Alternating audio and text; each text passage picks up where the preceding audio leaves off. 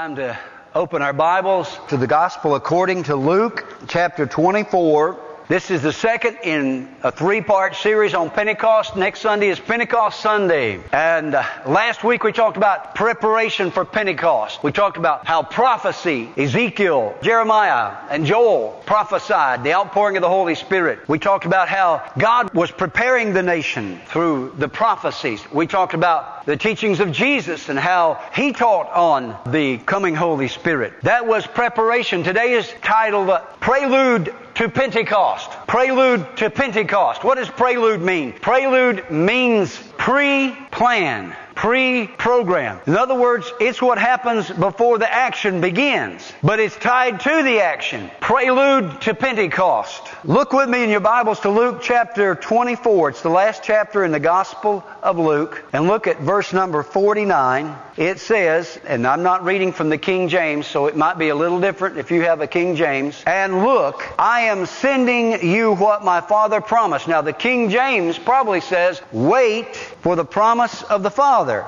As for you, stay in the city, meaning Jerusalem, until you are empowered, clothed, endued, until you are empowered from on high. What does it mean? Jesus is giving instructions about the prelude to Pentecost. The pre-Pentecost. The pre-plan. Pre-play. What happens just prior to the curtain going up. You might think of it this way. If you've ever been to a concert and they have a band come out, that band is usually a lesser known band. And they come out, they do some numbers, they do some songs. What are they doing? They're warming the crowd up for the main attraction that's coming. What we're talking about this morning is what happened prior to the main attraction, which was the day of Pentecost when, the Holy Ghost come. Pre, or shall we say prelude, use this. What? Prelude should cause us to ask, what is coming? What is next? W-H-A-T.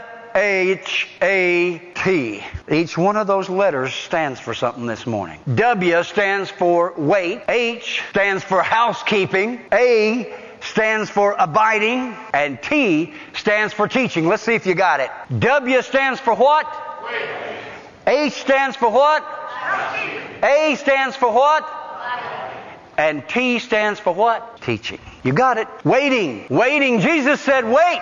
Waiting does not mean inactivity, doing nothing. There were things that they had to do prior to the day of Pentecost per His instructions. Obedience is the key. Obedience. How many of you love to have an obedient child? Look at the hands. Wow. Kids, look around. Parents love to have obedient children. Wonderful. How many of you really have problems when your kids don't obey? How many of you, it displeases you when your kids disobey? Obedience to what Jesus had commanded them. We just read it. He said, wait in Jerusalem until you be endued with power from on high. Waiting. They used to call those people in the restaurants who brought you food, they used to call them waiters. Then they went to servers, and now they're customer service reps, I guess. I don't know. But if we understand the term wait in that context, that it doesn't mean inactivity, it means doing something, right? It means that you are active, not inactive. It's not sitting on your blessed assurance. It's doing what you were told to do. What were they told to do then? Wait. Let me bring you up to date. 40 days Jesus had been with them teaching them. 40 days. Somebody say 40 days.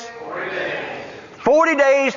After His crucifixion, after His resurrection, 40 days He walked with them and taught them. And then He said, boys, I'm out of here. But you, wait here. Now, many days hence. They didn't know just when. They didn't know the exact day. They didn't know the exact time. But they knew something was coming. Waiting in expectancy. How many of you women ever been pregnant? Raise your hand. We use the term expecting. She's expecting. Now, I guarantee you if a woman goes 6, 7, 8 months, she is expecting something to happen eventually.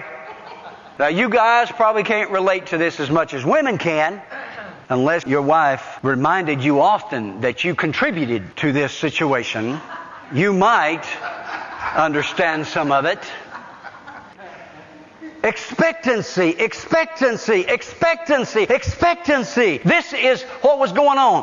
While they were waiting, they were to be anticipating something's coming, something's coming, something's coming. Jesus said something's coming. The prophet said something's coming. Whew. Wow, what's coming? What's coming? Do we have that expectancy, church? Jesus said, I'm coming back. I'm coming back. How many of you believe Jesus is coming back? Amen. He's coming back. He's coming back soon. He's coming back for me. Is He coming back for you? I don't want to miss that. I don't want to miss that. I don't want to be asleep. Brother Dave, I don't want to be asleep. You might be hanging out on one of them signs up there, working on one of them big old signs about 50, 60 feet above the ground when Jesus comes back. And you can just let go because you won't go down, you'll go up. Amen. You'll have a head start ahead of us. Bless God.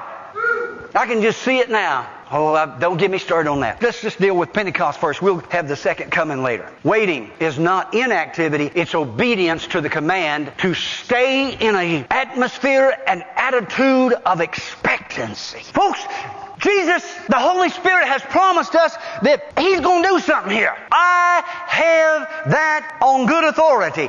The Word of God, first of all, He's not a respecter of persons. What He's done for one place, He'll do for here. The revivals and the outpourings He's brought other places, He'll bring here. Somebody say amen.